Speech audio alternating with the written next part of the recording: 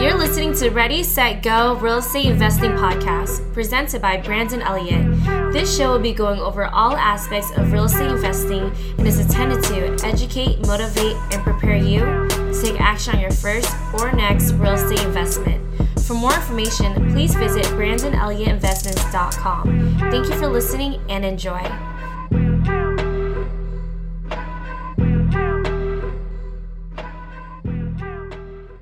Welcome back, everyone, to Ready, Set, Go Real Estate Investing Podcast. I'm your host, Mr. Brandon Elliott. So we are super excited today. We have something a little bit different for you guys.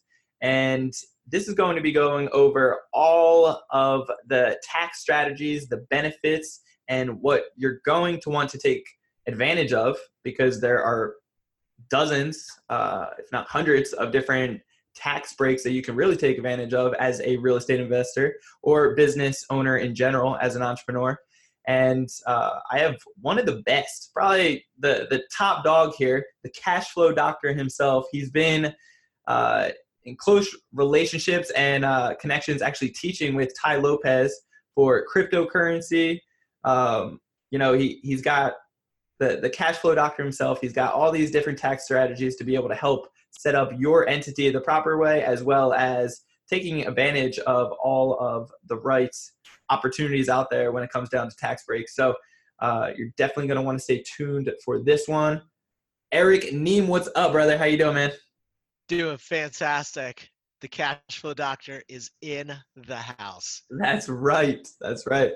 So, Eric, for anybody out there that might not know exactly who you are, do you mind just diving into it a little bit and letting them know a little bit more of your story, who you are? Yeah, totally. So on a high level, just what I do right now, because all of us as entrepreneurs, we're always in a state of evolution, is I focus on doing virtual CFO services for investors as well as entrepreneurs. And what that is a high-level advisor. Think of somebody as your board of directors or your chief financial advisor, just helping you streamline your business, optimize your profits, and maximize how much money you keep, because it's always about how much you keep. It's not about how much you make. It's all about how much you keep. That's right. So story-wise, Brandon, I'm going to try to condense this into a Cliff Notes version, because as we all do as entrepreneurs, we all have incredible life stories and a ton of crazy life experiences. But for myself, to condense it, I've been an entrepreneur since I was 16. I've only had one 9-to-5 job, and that was between high school and college at a summer call center. And I was like, yeah, this isn't for me. But I've always been entrepreneurial. I first started off like most young men or most young boys in selling and trading baseball cards and comic books, because my parents are refugees, didn't have much. So I always had to find ways to pay for the hobbies I enjoyed. Then I got into playing paintball, which, if you're familiar with the sport, it's really expensive. Yep. So I started flipping used equipment from message forums. This is before Craigslist was around. Message forums on eBay, and at 18, I was one of the first eBay power sellers. From there, when I got to college, when I was going to college, I signed up for a free credit card because, my dad always said, if it's free, it's for me. So I signed for a free credit card, and they somehow, with no income, no credit, they gave me a $5,000 credit line. This is back in the easy credit era of I think it was 2000, 2001. Okay.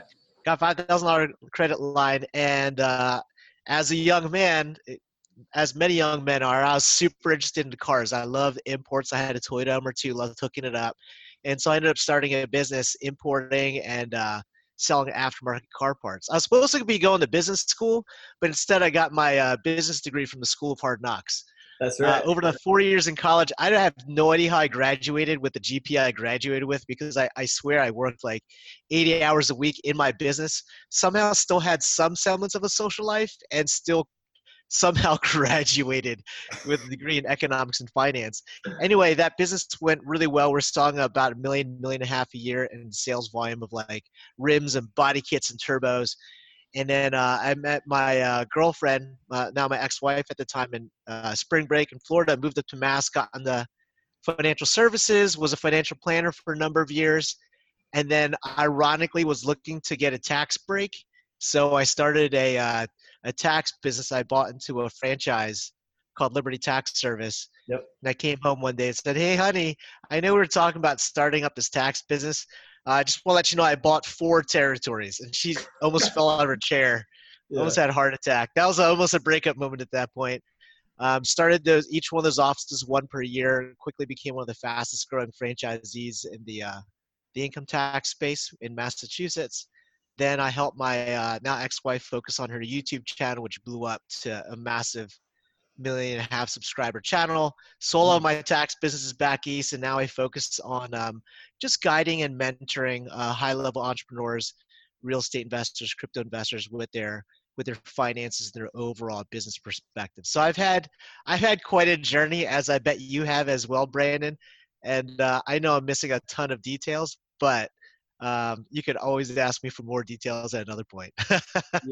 Yeah, no, of course. No, I know your story definitely gets deeper from there, but from a far distance view, that is pretty amazing. Just, the journey that you've actually taken. It's crazy. I definitely want to dive deeper into, I know you already covered it a little bit for a second, why you actually, decided to jump into taxes. You were looking for a tax break for yourself, you mentioned.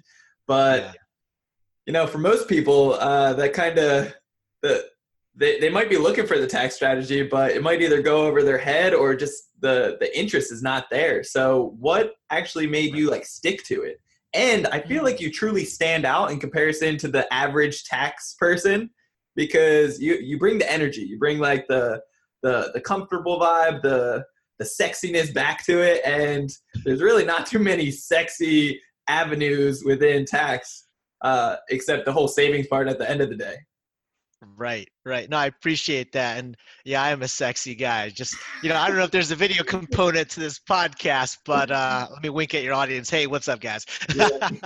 So this is just the behind the scenes. If you guys want to check out the full thing, you got to check out the YouTube. Gotta check it out. So it's really interesting. What I really enjoy first in financial planning and in a tax business isn't necessarily the numbers component behind it, but it's the relationship behind it and the financial education side of it. When I was a financial planner back in Massachusetts, I ran and was a host of 3 different financial education radio shows. And what I started realizing is a lot of folks, they had a lot of questions when it came to taxes, because at the end of the day, we all have this, and not all of us, but a great vast majority of Americans have this anxiety when they hear the 3-letter word IRS, right? Yeah. You hear that 3-letter word and you immediately cringe. You're like, "Ooh, man, I got so many questions. I also have so much fear for it." And so the more I started getting questions about IRS tax code and how to reduce taxation, I started realizing, hey, this is really interesting. So I started looking deep into it, and I was using it as part of an education component of the radio shows I was on. And then when I got into the tax business, to be honest, it was purely just a business opportunity that I saw there's a problem in the market and there was a need that needed to be filled, and I thought it was a great opportunity. But the more I dove deep into it, what's really interesting is in the Liberty Tax business model, we work with folks from all walks of life. I had people who were just students just barely starting out to successful C-level employees at like Toyota Corporation, where they're making hundreds of thousands of dollars a year. I've had clients who were strippers and pole dancers, to clients who were plumbers, to real estate flippers, all the way down to just folks that just had a normal 9-to-5 job. And what really fascinated me about the tax space is the ability to almost talk to all of these people with a similar common knowledge that they all could kind of have a fear of, but help alleviate that fear by breaking it down into plain English. So at the end of the day, I could quote tax code and I could talk about tax code all day, but it bores the heck out of me. Yeah. And I'm sure it bores the heck out of a lot of your audience. What I really enjoy about taxation is the ability to break it down to something that's simple, easy to understand. And once you are able to understand how the government works and how the tax code works, you could really understand how you could leverage it to be the most beneficial for you. I mean, at the end of the day, there's 2 things in life that's guaranteed: it's death and taxes. Yeah. So you're going to be paying your taxes, and at one point, until somebody figures out a way to transfer souls into the computers or whatever, make some AI of us, we're all going to kick the bucket at some point. So if we're all going to pay taxes at one point or another in our life, it makes sense for us to all be able to understand it and also make sure we're not paying more than we really need to. Oh, of course. Yeah. And I mean, at the end of the day, they are made for a reason. So you can take advantage of them. You just need to educate yourself on, the different models out there to really be able to take advantage of. 100%. Yeah. 100%. So I definitely want to dive into that in a few minutes, but I really love the aspect that, you just mentioned eliminating that fear and taking that fear away from people, because I'm a big believer that I feel like a lot of people out there typically you know, are really controlling or getting controlled by fear. And Yes. and that's something that just overall breaks my heart. And you're giving solutions to help take away that fear. So that's super awesome. Yeah. Let's talk about setting up entities. And as for a real estate investor, now I know there's certain entities that are made for, depends on what type of real estate you're really diving into. But Mm-hmm. as far as, I guess, giving guidance on exactly the difference between some of them, and does a brand new person getting started into real estate, do they really need one up front? That's a really good question. So let's first break it down into the two different forms of income you can make as a real estate investor. Because Mm, real estate investor is a relatively ambiguous word. yeah, Investor could mean you're a buy and hold person that rents out property, or it could mean that you're an active flipper where you're actively flipping properties, right? And both have different tax considerations. that's right. So the entity that you would choose for either or will be kind of different. So let's kind of break it down. Let's first start with the buy and hold person, and then we'll talk about the active person, right? So when you're a buy and hold person, one of the biggest concerns that you have, especially if you're a landlord, is liability purposes. You don't want somebody to sue you and go after all the rest of your assets or your personal assets. So most folks that get into real estate as a passive investor, as a buy and hold person, open what they call an LLC, which stands for limited liability company. So limited liability company basically means it limits the liability or what people can chase you after if they were to sue you or take you to court based on just your company assets. So they can't go after your personal savings account, they can't go after your personal car, what have you, right? So as a passive investor, you want to utilize a LLC. It's beneficial for you tax-wise because it's what they call a pass-through entity. So all the money that the entity collects from the rents, it passes through to your personal income tax return. And it's relatively simple to administer and to manage. Mm, There's a potential I guess like a complex version of an LLC if you have multiple properties and multiple different stratifications of properties. Like let's say you have a couple of single families and a couple of multi-units and a couple of like large pieces of property. You may want to use what they call a series LLC, which is approved in I think 14 states out of the 50. And that allows you to have one big umbrella LLC and little baby LLCs or daughter LLCs off of that. So you basically have like simplified tax filing and you save money on the tax filing standpoint. But overall, like when you're an LLC as a passive investor, the income passes through to you, and you pay your tax based on your ordinary income tax rate. And obviously, you could offset your income with all of your normal business-related expense deductions. So that's a passive investor, and right? that's for limited liability. At the end of the day, that LLC, it is just limiting it, like your Yeah, liability. So you could still right. get sued, and people can still get to your other assets technically, correct? Yeah, they could go after your assets that are only within that LLC, only within that company. So if Okay. you have multiple LLCs and you get sued, I mean, God forbid, knock on wood or whatever you Yeah. want to do, they could only pursue the assets that are contained within that LLC unless there's proven that there's commingling of funds or some other complex, maybe criminal component, which could complicate that. But for most businesses that are running things on the up and up, it will limit your exposure to what's in that particular company. Okay. Awesome. So the secondary source of income is if you're an active investor. And if you're both doing flipping and you're also holding properties, you may need multiple entities for this to happen, right? And the reason that you want multiple entities because you want to segment and separate different business purposes because one is taxed at a different rate or taxed a different way than the other one. So active means that you're actively flipping properties. You go out and you go to an auction or you go to a wholesaler, you buy a piece of property at discount, you rehab it, put money into it, and then you go to your realtor and say, hey, we want to flip this property and make a profit on it.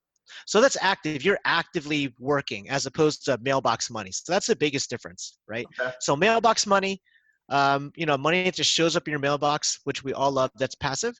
And money where you're actively renovating, rehabbing, even if you're not physically doing the labor, you're hiring contractors to do it, that's called active income. For sure. Now, the caveat with active income is you get taxed not only on your income tax bracket, but you also have potentially self-employment tax. So if any of your listeners out there listening and have a normal 9-to-5 job and they get a W-2 or a paycheck at the end of each week or every 2 weeks, you look at your deductions and you see part of your deductions goes to Medicare and Social Security automatically, right? When you're a self-employed person earning active income, you have to be paying for that self-employment tax, that Medicare and Social Security. So with that said, you would set up specific entities to allow you to reduce the amount of that you pay. So if you had your company inside of an LLC and you're actively producing income, all of that profit is subject to an additional 15.3%, which could be a significant amount of money. So let's say if you made 100 grand on a deal, on top of your ordinary income tax rate, whichever it would be, you're paying an automatic additional $15,300.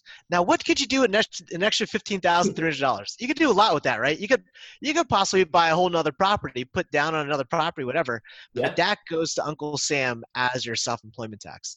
Wow. So a lot of real estate investors come to me and say, Eric, you know what? I got to pay my tax, but how can I reduce how much I'm paying in self-employment tax? Because this is eating away at my profits, right? If it's $15,300, let's say you made 200 grand, you're almost doubling that, right? So if we can find a way to strategize to save against it, that's ideal.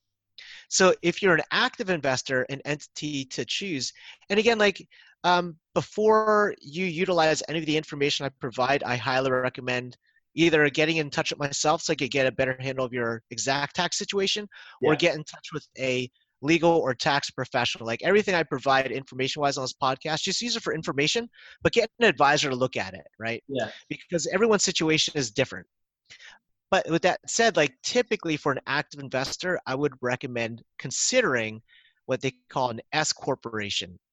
And an S corporation allows you to have a company, you pay yourself payroll, right? So now you get a paycheck, which is actually pretty nice to get a paycheck from your own company. But now the remaining amount of the profit that comes out, you don't have to pay that self-employment tax. So you're probably sitting there saying, dang, that sounds really complicated, Eric. How's this really work out? So let's say, for example, you had your $100,000 in profit from flipping a house, right? If you're an LLC or sole proprietor, the easy way of doing things, you would pay an additional $15,300 of tax on that if that was your end of year profit. Okay. Now, if you're an S corporation, and you said to me, hey, Eric, I'm going to pay myself $40,000 in salary because it's reasonable based on what I'm doing. And the remaining $60,000 I'm going to take out as a profit distribution. Well, now you've cut your self-employment tax down by 60%. So on the $40,000 of income that comes out, you're going to be paying about, let's say, $5,000 of self-employment tax, $5,000 or $6,000 of self-employment tax. But the remaining 60 grand comes out. That $9,000 that used to go to Uncle Sam is back in your pocket. I love it. So just by choosing the right entity and setting it up properly, there is some legwork involved. There is some compliance stuff that's involved with it. So there are costs involved to set it up. A little bit of complexity, but not too much. But just by making the right decisions, you could save yourself thousands of dollars a year in that self-employment tax. Yeah, that's tremendous. So now let's talk about setting it up exactly. Now, anybody could potentially set it up themselves fairly easy, correct? Mm-hmm. But, to set it up properly and really make sure that all the I's are dotted, T's are crossed, and the legal work is really placed in the proper form that it needs to be. What is your recommendations on that? Yeah, we are living in a society where everybody wants to DIY things on their own. And I get it. We're all trying to save money and, services can be expensive and what have you. The challenge is a lot of folks out there use tools like LegalZoom or other form filing companies.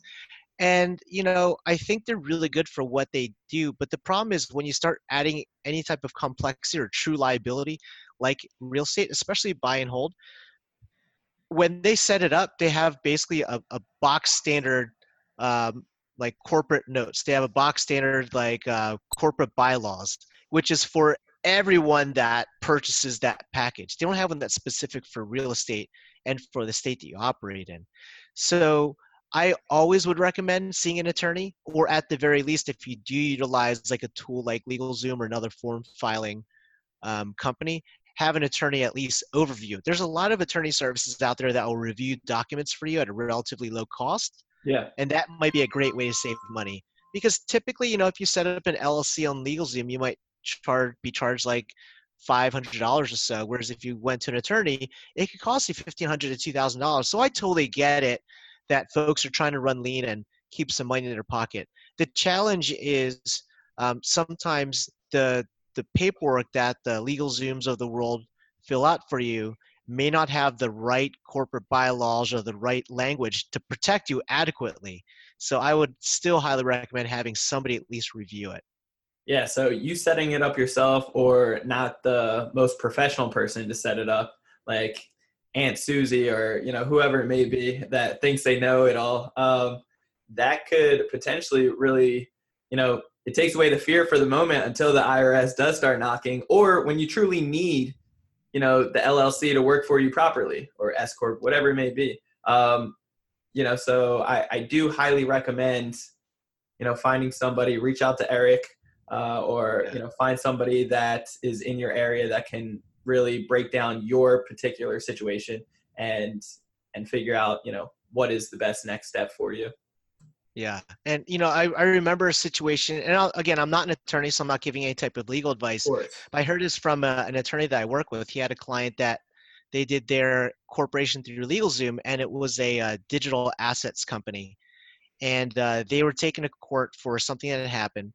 And the judge was looking through the corporate bylaws, and it was a LegalZoom document. Again, it was a box standard cookie cutter agreement. Yeah. And the judge was like, hey, I noticed there's nothing in here that specifies the treatment of this type of an asset. So we're going to have to revert to the state standard. And the guy ended up losing the court case, lost millions of dollars because of it, because he chose to save money. So at the end of the day, like LegalZooms and everything, they do have their place. But when you're subjecting real money to risk, like if you're in real estate, if you're just doing an eBay business, and you're just hustling like stuff you found on Craigslist, I wouldn't really be too worried about utilizing LegalZoom as your entity filer. But if you're subjecting real money, hundreds of thousands of dollars or hundreds of thousands of dollars of your net worth, I would spend a little bit more to protect it. For sure. Yeah, that's I naturally feel like I want to laugh when you're telling that story because but at the same time, I'm like crying inside. I'm like, damn, he lost millions of dollars trying to save a couple bucks here and there. That sucks. So you definitely don't want to find yourself in one of those situations. But okay, let's talk about taxes for a second and tax breaks. What can I write off? What can I write off? Does that really does your entity have a lot to do with that? Yeah, that's a really good question. As a normal employed person that's taking a W-2 home from, let's say, an engineering job or a nursing job, there used to be an itemized deduction for ordinary business or ordinary employee expense, where you could deduct things like union dues and mileage that you drive to different workplaces and everything. They took that away. So as an entrepreneur, one of the greatest tax deductions or tax breaks available is being an entrepreneur. And let me explain, as an entrepreneur, you have a lot of things that you may not have thought of deducting, but are completely deductible. Let's say you travel to see clients, or you go drive to different parts of the state to look up real estate properties. Some folks might be like, no, I'm just driving to check it out. No, you're actually using your capital and time to invest in your business. Or some folks may join different masterminds or go to educational events like B2B Live or $1 Billion Body Elite, which I'm part of, or the different brotherhoods or Thrive or whatever. Yeah. And a lot of folks say, oh no, those are cool education things. But if you're self-employed, you could use those as business expenses. So it really comes down to this. Anything that can be ordinarily used and customarily used for your business, they are legitimately tax deductions. Mm. So things that are ordinarily used, like let's say I buy a computer or I pay for education classes or I pay for marketing materials or Facebook ads to bring clients in, those are ordinary and customary business expenses. Now, for me, I'm not a huge influencer kind of person, so buying and leasing a Lamborghini probably wouldn't be something that's customarily used as a tax professional. Now, if I was Ty Lopez, yeah, that's a different story because he uses it as props for his company. Yeah. And I'm actually talking with his tax advisor and helping him guide him through some stuff. And those things are legitimately used for business purposes, right? Of But it course. has to be, like I said, customary and usual for your business. When it comes to tax breaks, there's a couple of basic ones out there. Again, like you could utilize home office expense, segment a part of your house for business related purposes. That's something a lot of folks are afraid to use because they think there's audit risk. If it's legitimate, go for it, right? Hiring your kids, like I have a 15-year-old and he helps me with stuff at home, in my home office at my business, like shredding paper, filing paperwork, and I'm teaching him right now about social media and marketing and everything. So instead of me paying him allowance, he's on payroll, right? So that's another like really neat business tax deduction, putting your kids on payroll. I mean, like, why pay him like a $20 a week like allowance? Make him do some work That's and right. pay him to get a tax break, right? Nothing wrong with that. And you could redirect that money into like a Roth IRA or a college savings vehicle for him. So I that's a really love neat that. tax break, That's you so know? smart. And you can do that And at any age to a certain degree, correct? yeah, they just have to be able to provide some type of work function. So Of course. unless you're like 9 month old was like a YouTube influencer or you use them like in your Instagram post or something like that, you Yeah. probably can't say your 9 month old is like filing paperwork. They have to do legitimate business tasks. Yeah. And the flip side too, not just with kids, but you can also hire your parents. I have a lot of clients that are Yeah. they're supporting their elderly parents. And I'm like, well, what do they do? It's like, well, I'm just giving them like $3,000 a month to live on. Do they help you out with anything? Yeah, they come into my office, they help clean up, and they go check out the other rental properties I have. It's like, okay, great. Let's set up a management company, have your mom and dad own that management company, and charge you money to manage the properties. Now your parents are tax deductions, right? The money that you're going to be spending on them anyway, why don't you get tax break for it and give them a real job function? And now you give them like something to look forward to. Hey, mom, dad's working for me. That's kind of cool. That is So cool. there's a lot of like really neat, and these are not gray area things. These aren't like, I'm not teaching you. I hate the word loophole because loophole implies that it's something that's like in the gray area that's illegal. Yeah. These are not tax loopholes. These are written right into the tax code. It's just the majority of tax professionals, they don't utilize it because it takes a lot of out of the box thinking to utilize it. Yeah. You No, know? I agree. There's nothing new that's, here. It's just you're either educated and know how to actually use them and implement them, or Yeah. you just don't want to put in the extra work to really be able to get those savings. It's funny Exactly. because whenever I go on vacation, or like we're about to go to Thailand, and I'm thinking of different ways that I could potentially meet up with some people over there or check Mhm. out some real estate and then use it as a write-off for the future. But Yeah.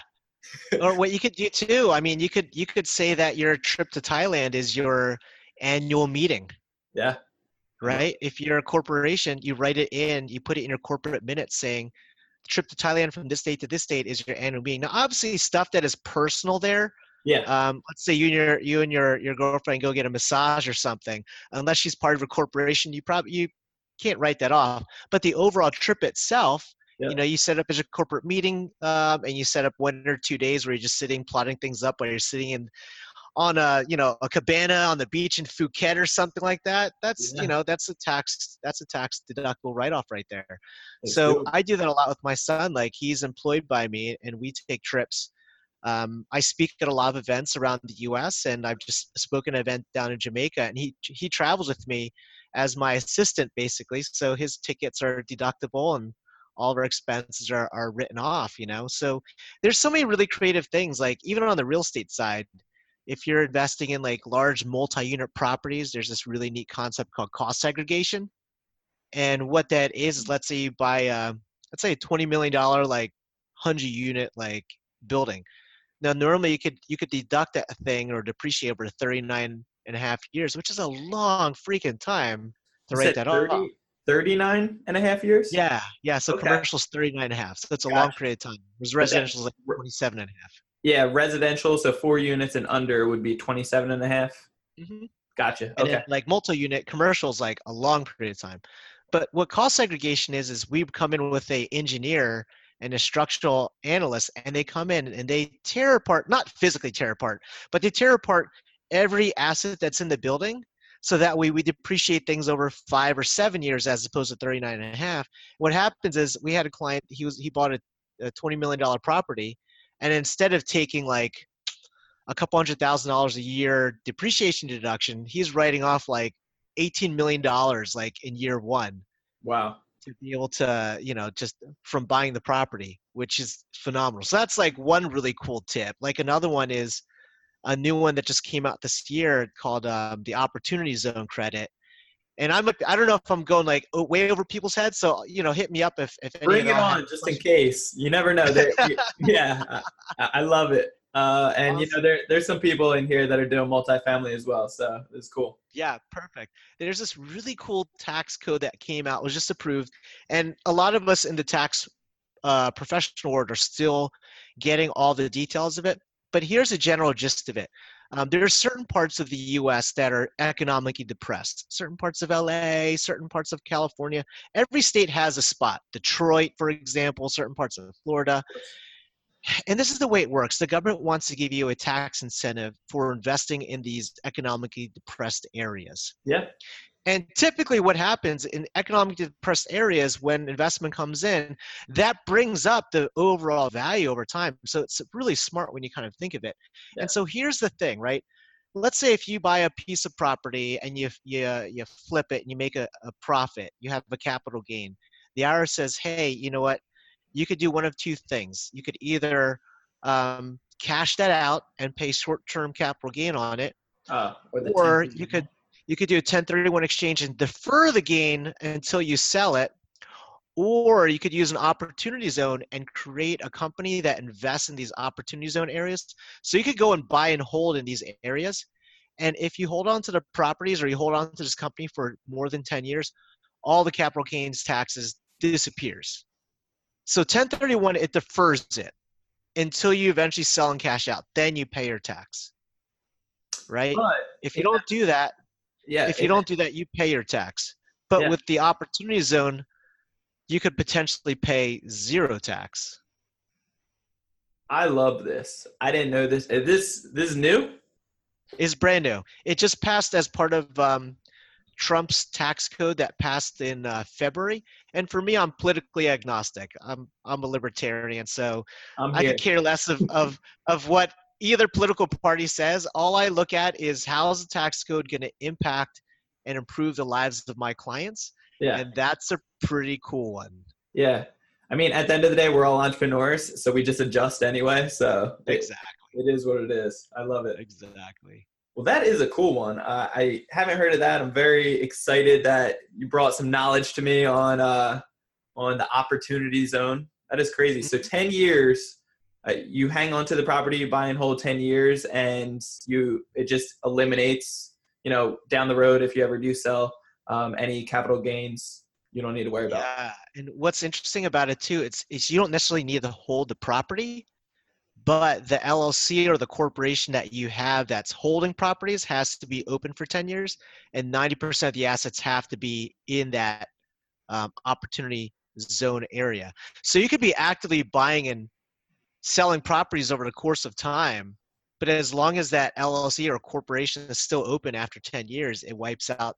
They basically step up your basis where the capital gain no longer exists because the basis is now wherever the profit was, what you sold the property at. That is awesome. I really, really love that. Cool. So It's a cool one.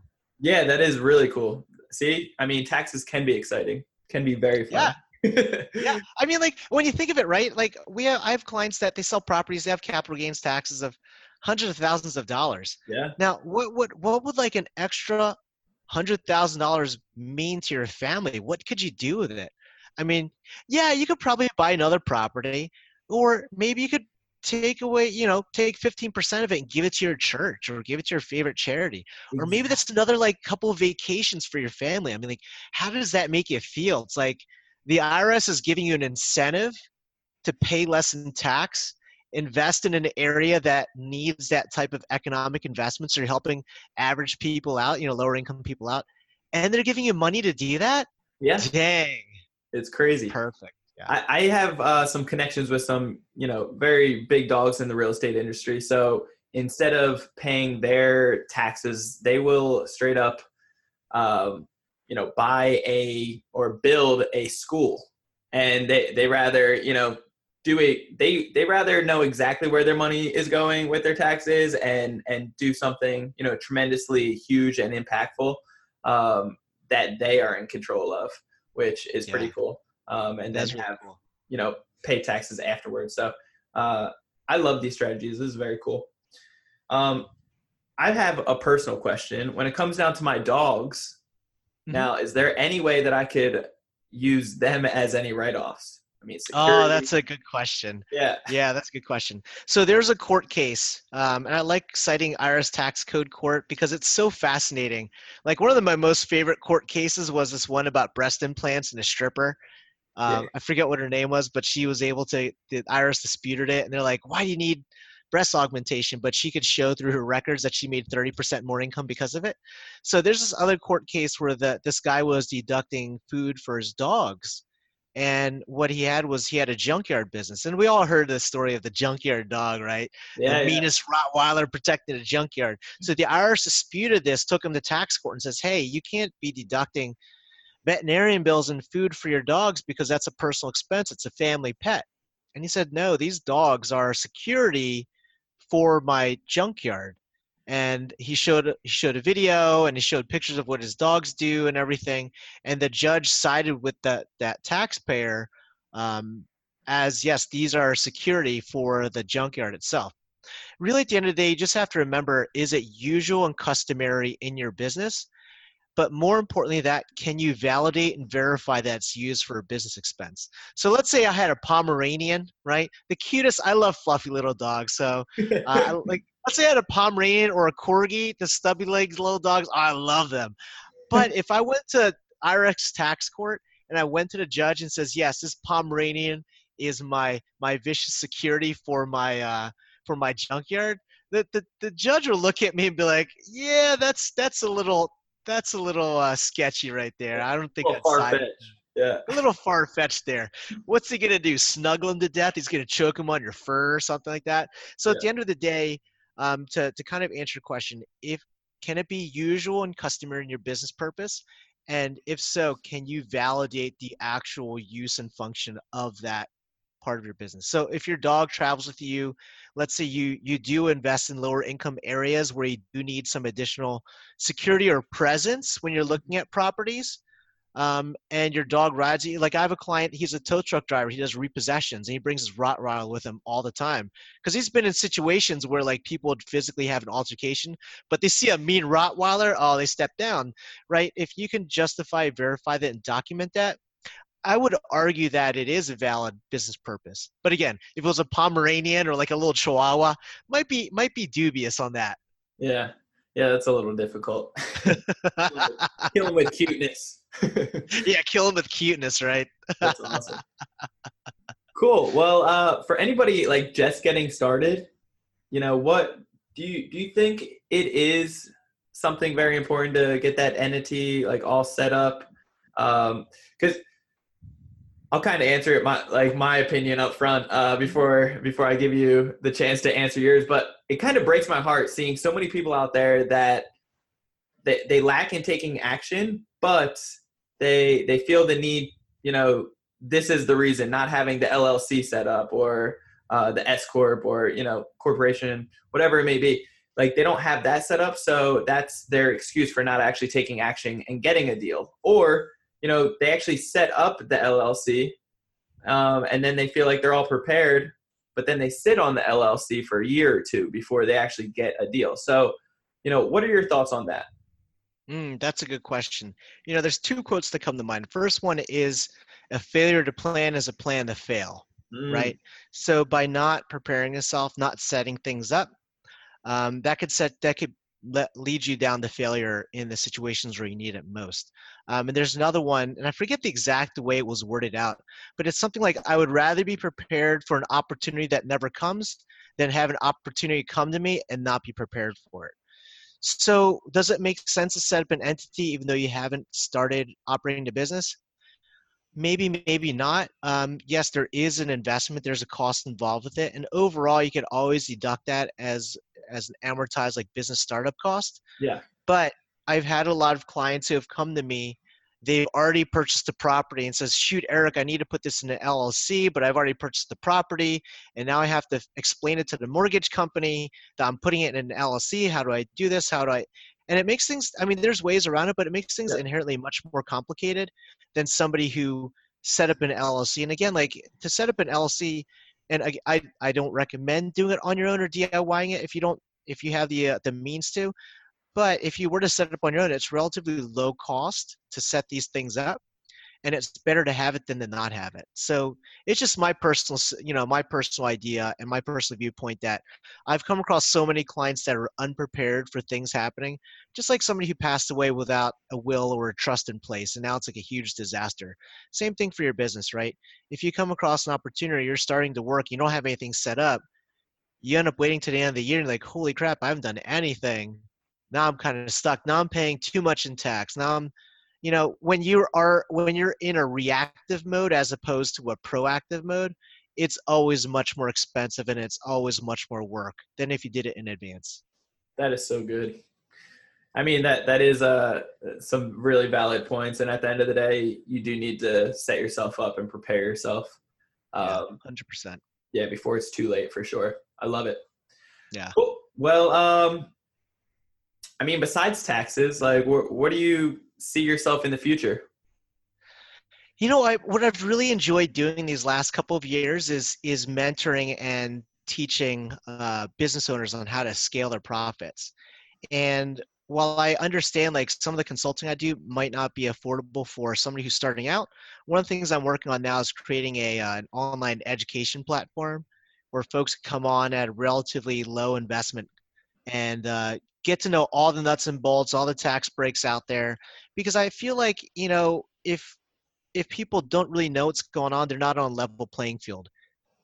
It's true. And so that's the one thing that I'm looking to develop right now. I'm really excited about. But what I really enjoy doing is seeing people change their lives. And it sounds kind of cheesy, but when I'm helping people out in their businesses, I realize that their businesses are just a reflection of who they are as a person in real life. So sometimes a lot of people are struggling in business because they're struggling at home. I'm like, okay, let's talk about that. Why are you struggling at home? Well, it's like my finances are a little bit tricky, and like we haven't really figured out budgeting yet. It's like, okay, let's look in your company. And I ask them, hey, have you set up any bookkeeping? Have you set up your reporting profits and losses and stuff like that? And when I look into it, it's like they don't have anything set up. So we spend the time, invest the capital to build all this financial infrastructure. And once we start getting everything running smoothly, the amount of stress and anxiety that gets released, because now they know their numbers, they understand where they are profitable, it manifests in their household at their home as well, where now like the husband and wife aren't arguing anymore because they know that they're getting a paycheck from their company, right? The husband and wife aren't arguing anymore because they know the business is profitable, that's predictable. They're not like going down some rabbit hole. And what like I find all the time is like your business success is a manifestation of who you are as a person. If you have a lot of anxiety, a lot of stress in your personal life, it's going to show up in your business. So if there's a way for me to help you get past that in your personal, your mental state or your mindset, your business is going to be magnified in the future. So I really enjoy doing that. And I'm trying to figure out different ways to kind of like put that message out there. That's kind of like what I really enjoy doing.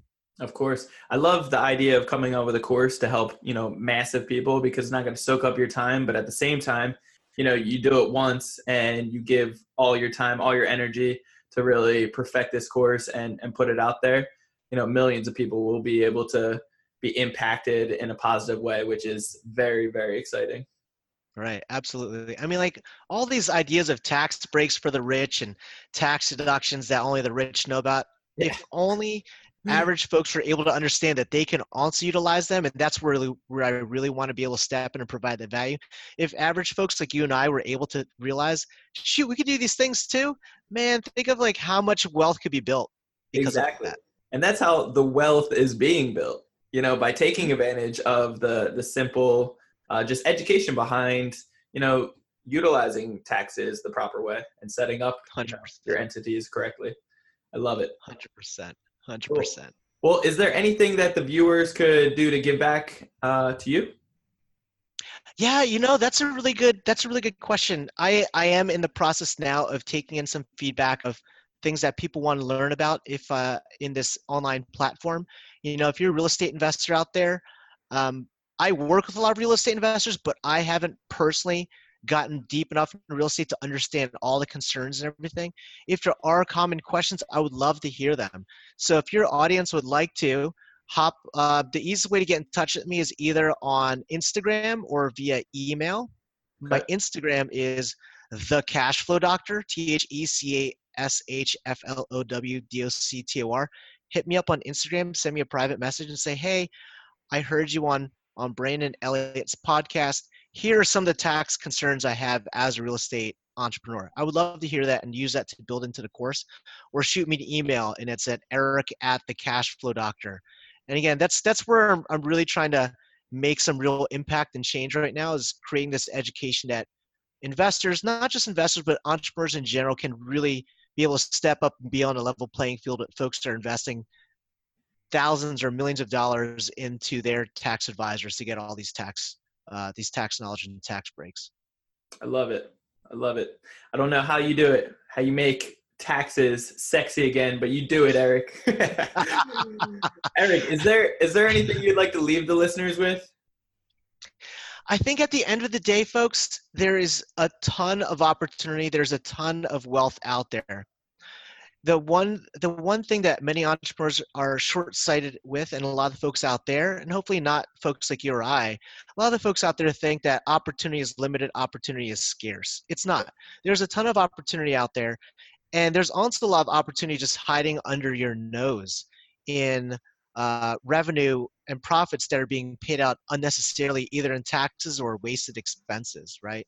So I urge you to look at your books, to look at your finances and see, are there opportunities to streamline things? Are there opportunities to cut down on what I'm paying to the IRS?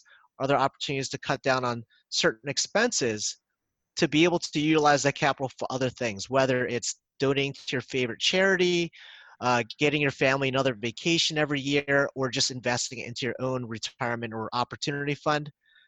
If that's the one takeaway I could give to everybody, that would be it. There's just a ton of opportunity, and a lot of it's just sitting under your nose. You just aren't realizing it. Yeah, it's so true. I love it. Cool. Well, Eric, you're the man. I really do appreciate you taking time out of your day to be able to give back to the audience and get people more educated in taxes and bringing it back and bringing it fun, making it fun. So I appreciate you, brother. I love it. You guys have heard it from the man himself, the Cashflow Doctor, Mr. Eric Nghiem. If you want to get a hold of him, he already mentioned just a minute ago, how you could do that on Instagram, the Cashflow Doctor, as well as if you want to get a hold of me, you can always reach me at brandonelliotinvestments.com or shoot me an email, brandonelliotinvestments@gmail.com. If you guys found value in this, please do me a favor and share this content out to people. That will help reach my goal of hitting 1 million viewers, just to get people, excited about real estate. Overall, the whole goal is to help motivate them, educate them, and prepare them to take action in real estate investing, cut off those limited beliefs. So if you find value in this, do me a favor, share this out, get more people interested, and hop on iTunes, leave a review, which helps iTunes just put it out and recommend it to more people. And don't forget to subscribe. But till next time, guys, thank you all so much for staying tuned. And we will see you on the next episode. Till next time, Eric, you're the man, brother. Appreciate you. Thank you. This has been another episode of Ready, Set, Go Real Estate Investing Podcast, brought to you by Brandon Elliott. For more information, please visit BrandonElliottInvestments.com. Also, please don't forget to like, share, and leave a comment below. Thanks again for joining. Until next time, God bless.